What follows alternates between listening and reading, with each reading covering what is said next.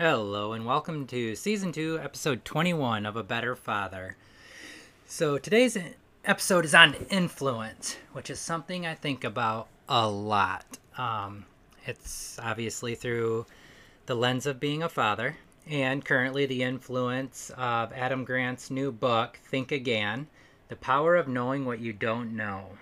And I think a lot about what what things I want to put into my daughter's life, or what things I want to surround her around. A while ago, I had read a story, an article about how kids who grow up in a house with books are more successful. And everything's on different scales or whatever, but it tends to be, I would assume, putting in other factors, families who can afford books, parents who are readers tend to have breed readers, bring up readers, or breed readers, I guess, as the case may be. But when they have that influence around them, then they see it, and so there's these factors that influence the outcome, or those influences that are creating an outcome. And I've talked on here before about finding patterns or noticing patterns. I had said a while ago, I remember breaking up with a girl in a town I used to live in a long time ago, and she had a very distinct Honda Civic, gray. I think it was 2-door, 4-door, whatever it was. But it was a gray Honda Civic, I'm pretty sure. And then I just saw that car everywhere. I'm pretty sure there was only one of them, and it was never her car. It's just all of a sudden I saw them everywhere. And I was listening to the Daily Stoic, or the Daily Dad podcast this morning from yesterday, and he was talking about he was talking about how to introduce philosophy to your kid. And those questions need to be asked, and people don't always think about that or worry about that or wonder why you would introduce philosophy to your kids or whatever. But I always find questions like that funny. It's always, again, I have to be careful because every parent's doing their best and we're all trying to figure this out. But if you're feeding your kids sugary stuff right before bed, then bedtime's going to be worse. If they're staring at an iPhone or an iPad or a TV or whatever right before bed, bed's going to be worse. These are just facts that you can look up and know about how blue light reacts to the eyes and how they messed with your circadian rhythms and all of these things. So even these daily little influences or things we don't think about have an effect. So as he was talking about how to introduce philosophy to your kids, it's knowing how kids learn, it's knowing what they're receptive to, but it's also surrounding them with it, putting up things that they notice. And he had made a comment about putting up a poster of Socrates instead of Sesame Street or whatever.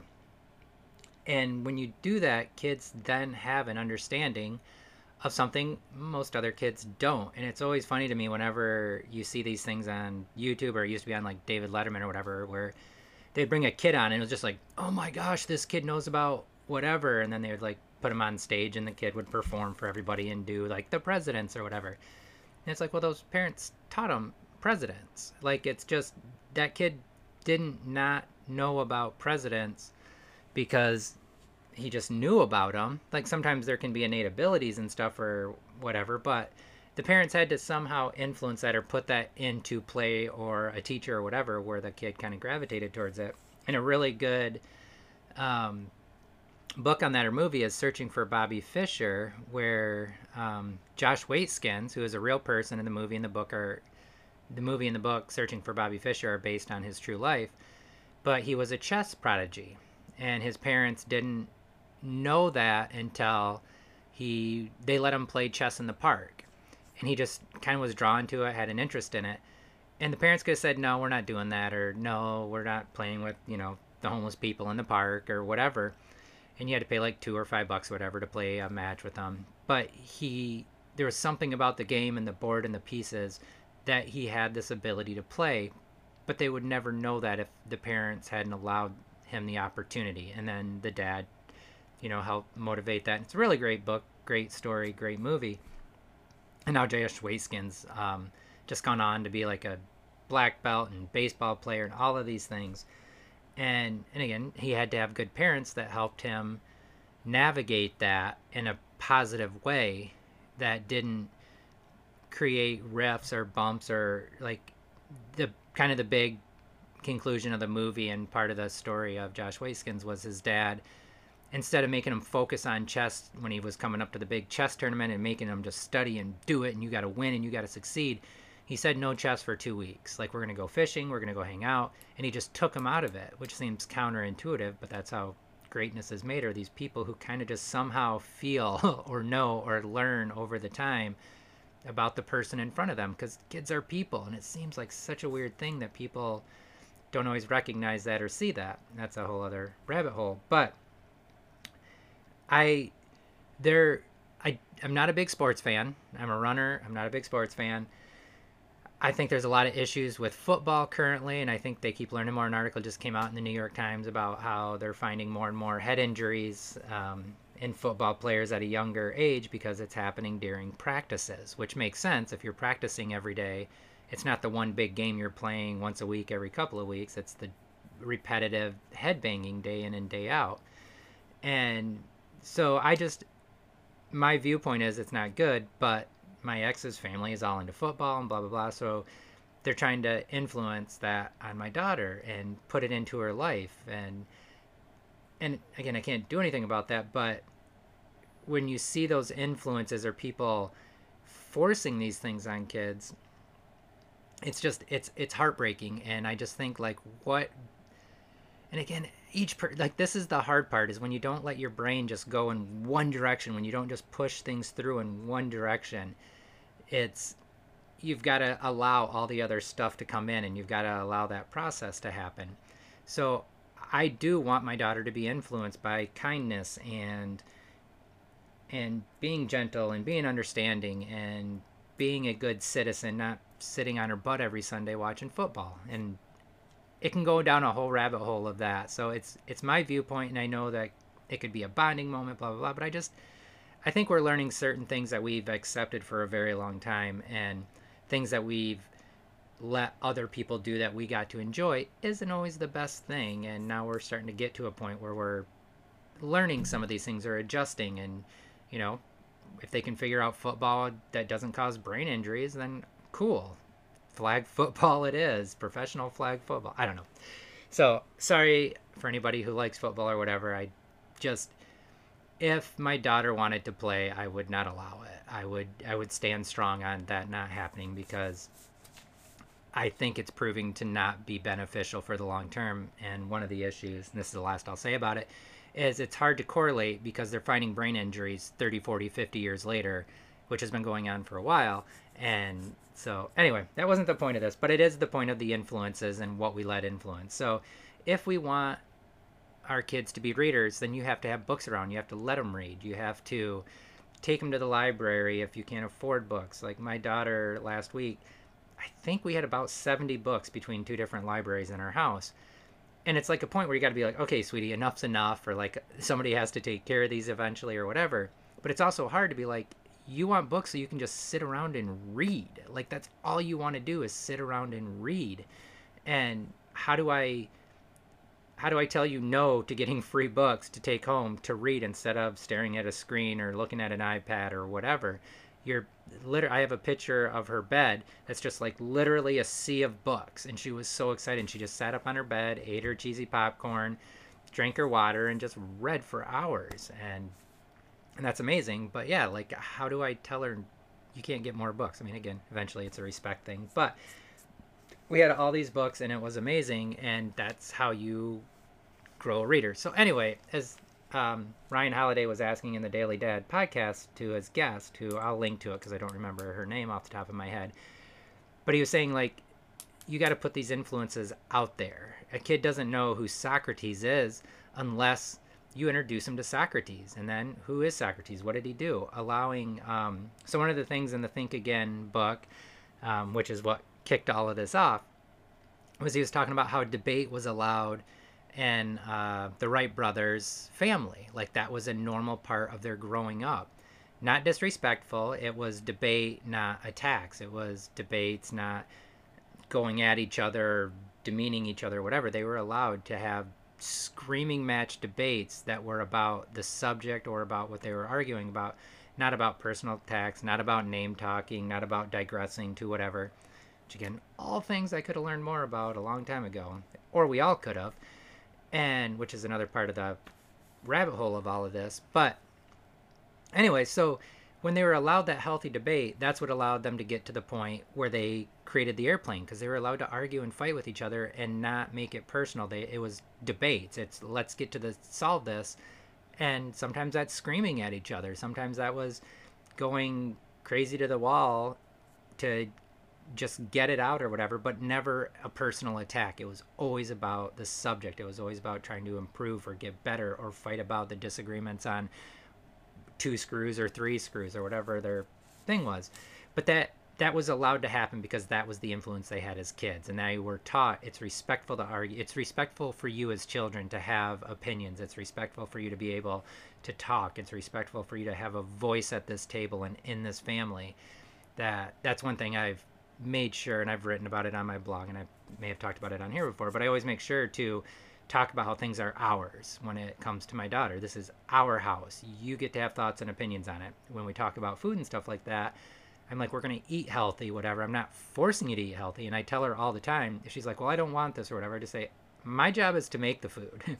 You choose whether you eat it or not. I am providing you a good, healthy meal. Here it is. I'm not going to tell you you have to sit at this dinner table till you eat. I'm not going to force you to eat food until you don't feel good or whatever it is, but I'm going to make it for you every day, 3 times a day, and set it down. What happens from there is up to you. You're going to eat it eventually or you're not, and I'm going to make you some more food. And I don't like the idea of like, this is your dinner from last night, you didn't eat it, it's your breakfast today or whatever. I think, again, that just gets into weird abusive territory. Everybody has their opinions on it, but I just think there's standing your ground or forcing somebody to do something. If somebody did that to me as an adult, I'd be pissed and I'd go make my own food or whatever, and she doesn't have that option. So I always try to think of it through that lens of I'm trying to get her to eat healthy and teach her healthy, but I'm modeling that behavior, and I'm trying to have my influence, going back to influence, affect the choices she doesn't always get to make now 50% of the time, or not given to her 50% of the time now. But here's dad's healthy, dad eats well, dad has these things, he's allowed jokes or things to happen, we talk about why sugar is bad or whatever, and not just say this is my rules or this is the way it is, because let's have a conversation around it. And I do have to work better at making sure she has her voice or she can speak up. And again, it's not you can't do this because I say it. We're not going to eat that because it's not healthy. We're not going to eat that because that's harmful. We're not going to eat that because that's been shown to do whatever. Or I don't know, everything else she does is reading and creating. Like she wanted some of my comic book boards to create with, and I love when she does this, because comic book boards aren't expensive, but they're not cheap, and I didn't buy them for her to, color on and do art projects and stuff on. And so I was bagging and boarding them last week and putting them in the plastic sleeves and stuff, and she was like, comic book boards, because she's loved drawing and coloring on my comic book boards for forever. Because again, it's not, I mean, there's that lineup, sweetie, I need these for my comics, they're not cheap, but yeah, of course you can have a few. Well, as we were kind of going back and forth over how many she could have and stuff, and kind of like talking about it, she's like, would you rather use these for your comics, or would you rather let me use them to be creative? And I was just like, oh God, you're awesome. Like, it was just like that. Okay, you win that argument. Here you go. Like, yes, dad needs this many, but I can definitely afford to give you 10 of these out of 100 to go be creative. And she literally said that, and it was a great conversation, and it took, I don't know, at the time, probably 2 minutes to go from point A to point B. And you could tell she was just so proud of herself. She was just like, I won that. And then, I mean, like, literally we were debating how much she was able and allowed to create. And again, it was on my boards, and I want to teach her to be respectful and stuff, but also like, yeah, you won that debate. Here you go. How many do you want? Now we're not talking about me keeping these. We're talking about how many do you get to have. And she gave me a reasonable number, and I was like, yeah, here you go. You win that, and that is more than fair to give you 10 of these to go be creative on.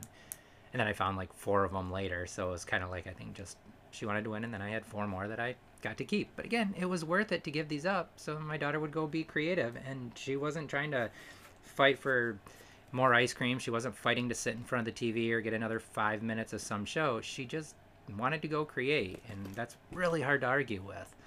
So anyway, so with Adam Grant, Think Again, as all of these things come into play, listening to the podcast from Ryan Holiday's Daily Dad, I just kind of wanted to share something from Adam Grant's book that kind of sparked me being inspired to come do the podcast.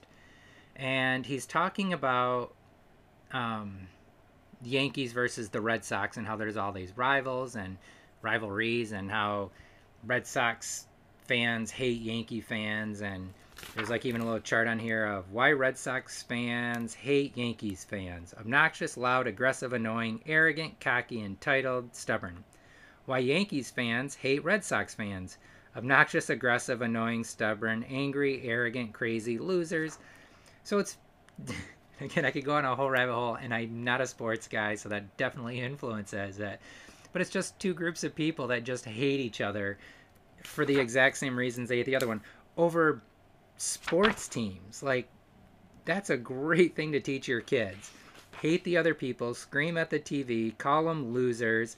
I mean, then it was saying in here at some point, like, Red Sox fans teach their kids to flip off Yankees fans. Like, what is wrong with people? We're just finding ways to hate each other.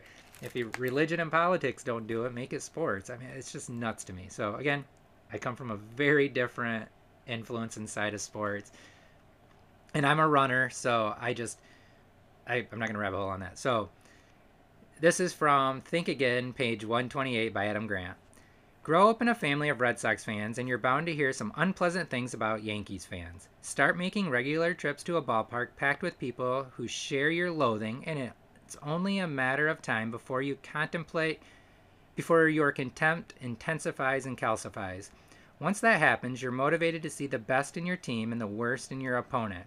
Evidence shows that when teams try to downplay a rivalry by reminding fans that it's just a game, it backfires. Fans feel their identity is being devalued and actually become more aggressive. My first idea for disrupting this pattern came from outer space. So he also talks, and I find this hilarious because this is just another annoyance I've always had that only grew with the ex and her family. But is when people are watching sports or whatever, it's like, we won. I'm like, you sat on your ass and did nothing, so kudos. But I also find, here it is. If their team lost, they shun school apparel and distance themselves by saying they lost instead of we won.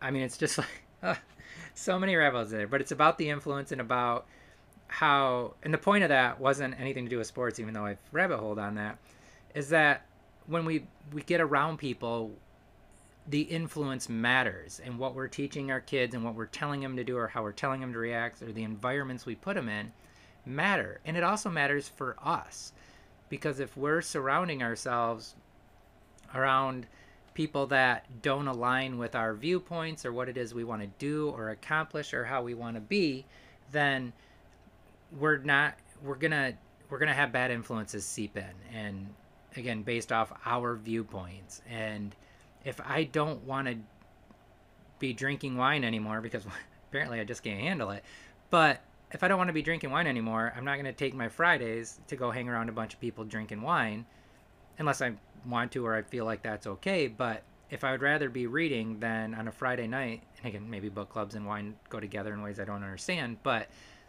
I'm gonna change what it is I want to do. I'm gonna change the people I'm hanging out with. If I want to read more, I'm gonna be around more people who read, not more people who want to binge every Marvel movie from start to finish, which there's credence to that, but it's not what I want to do. It's not my goal. And if those are the people I'm hanging around, then I'm sitting there watching Marvel movies thinking, gosh, I wish I was hanging around people who read.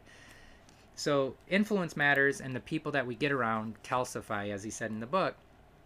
These viewpoints are things that maybe we don't even have. And I think that explains a lot of our current situations of politics and what we're dealing with, because when we're being influenced by family members or whatever, sometimes we can pull away, sometimes we can fight against it. But when it's just one thing after another slowly building, and the people we trust and care about and say they love us, and then those influences we're being told these things from those people, then those influences become us. And unless something happens or we learn information or something bad happens with those people, then that starts to become our identity. And so that's why I wanted to share that piece, because I thought it was very good. But there is also another part here. So that was kind of the setup. This is the part that I think really pertains to our kids and what we could be teaching them or showing them, which I think would be making better citizens if we were focusing more on this stuff and being more direct and giving them more credibility for being able to handle this information. So there's some evidence that common identity can build bridges between rivals. In one experiment, psychologists randomly assigned Manchester United soccer fans a short writing task. Then they staged an emergency in which a passing runner slipped and fell, screaming in pain as he held his ankle. He was wearing a t-shirt of their biggest rival, and the question was whether they would stop to help him. If the soccer fans had just written about why they loved their team, only 30% helped. If they had written about what they had in common with other soccer fans, 70% helped. Still 30% didn't, but just that one little influence, just taking the time to write about your commonality, just taking a minute to write about what you have in common, can help bridge a gap that, like, psychologically. So if you're around a bunch of friends and you're going to your sports ball thing and somebody falls wearing your rival's shirt, like, all of those people are influencing you, not helping. And if simply writing down things that bond you together could get you to help, or simply writing down things you don't like about the other team would literally let you walk past somebody who needs your help, that's really easy to influence. And that's really easy to put these pieces of information around our kids and our friends and ourselves. But having those reminders and having these things up really does help and really does kind of push us forward and allows us to look at what we're doing and why we're doing it. And when I put these things through that type of lens, and this was a really direct reminder for me, but when we put those things through a particular lens, that how am I reacting to this is a better way to, how do I want to say that, to get the desired outcome. And I think one of the things we miss a lot is what we're getting right now versus what we're getting later.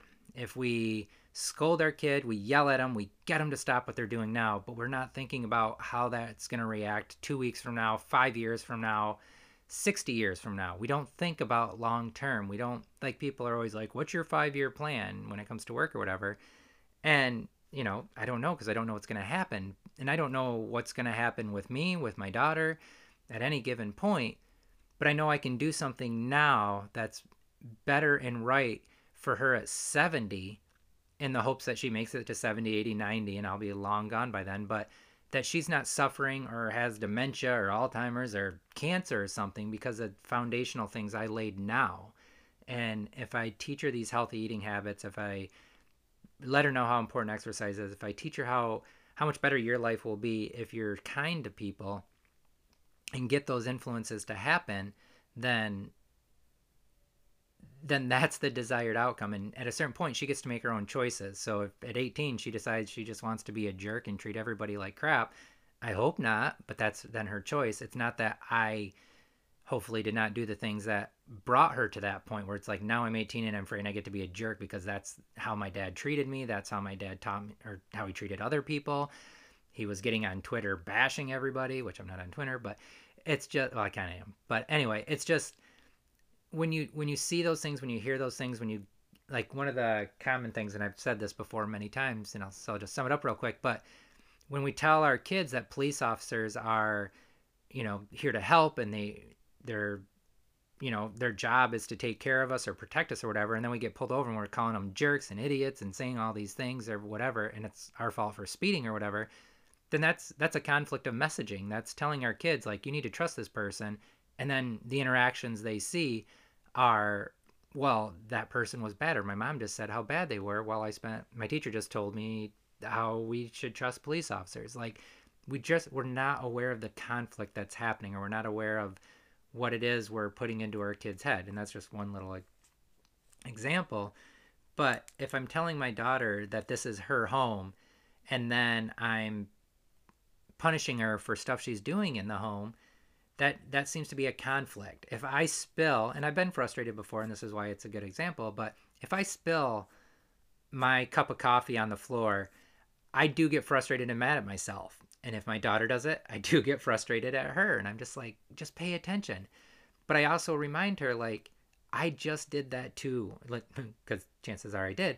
But it's like, and I've actually started using like lidded travel mugs just because I keep having so many stupid accidents. But it's not I'm mad at you and this is you messed up my house or now blah. It's that was an accident. It shouldn't have happened. Just like I shouldn't have made my accident.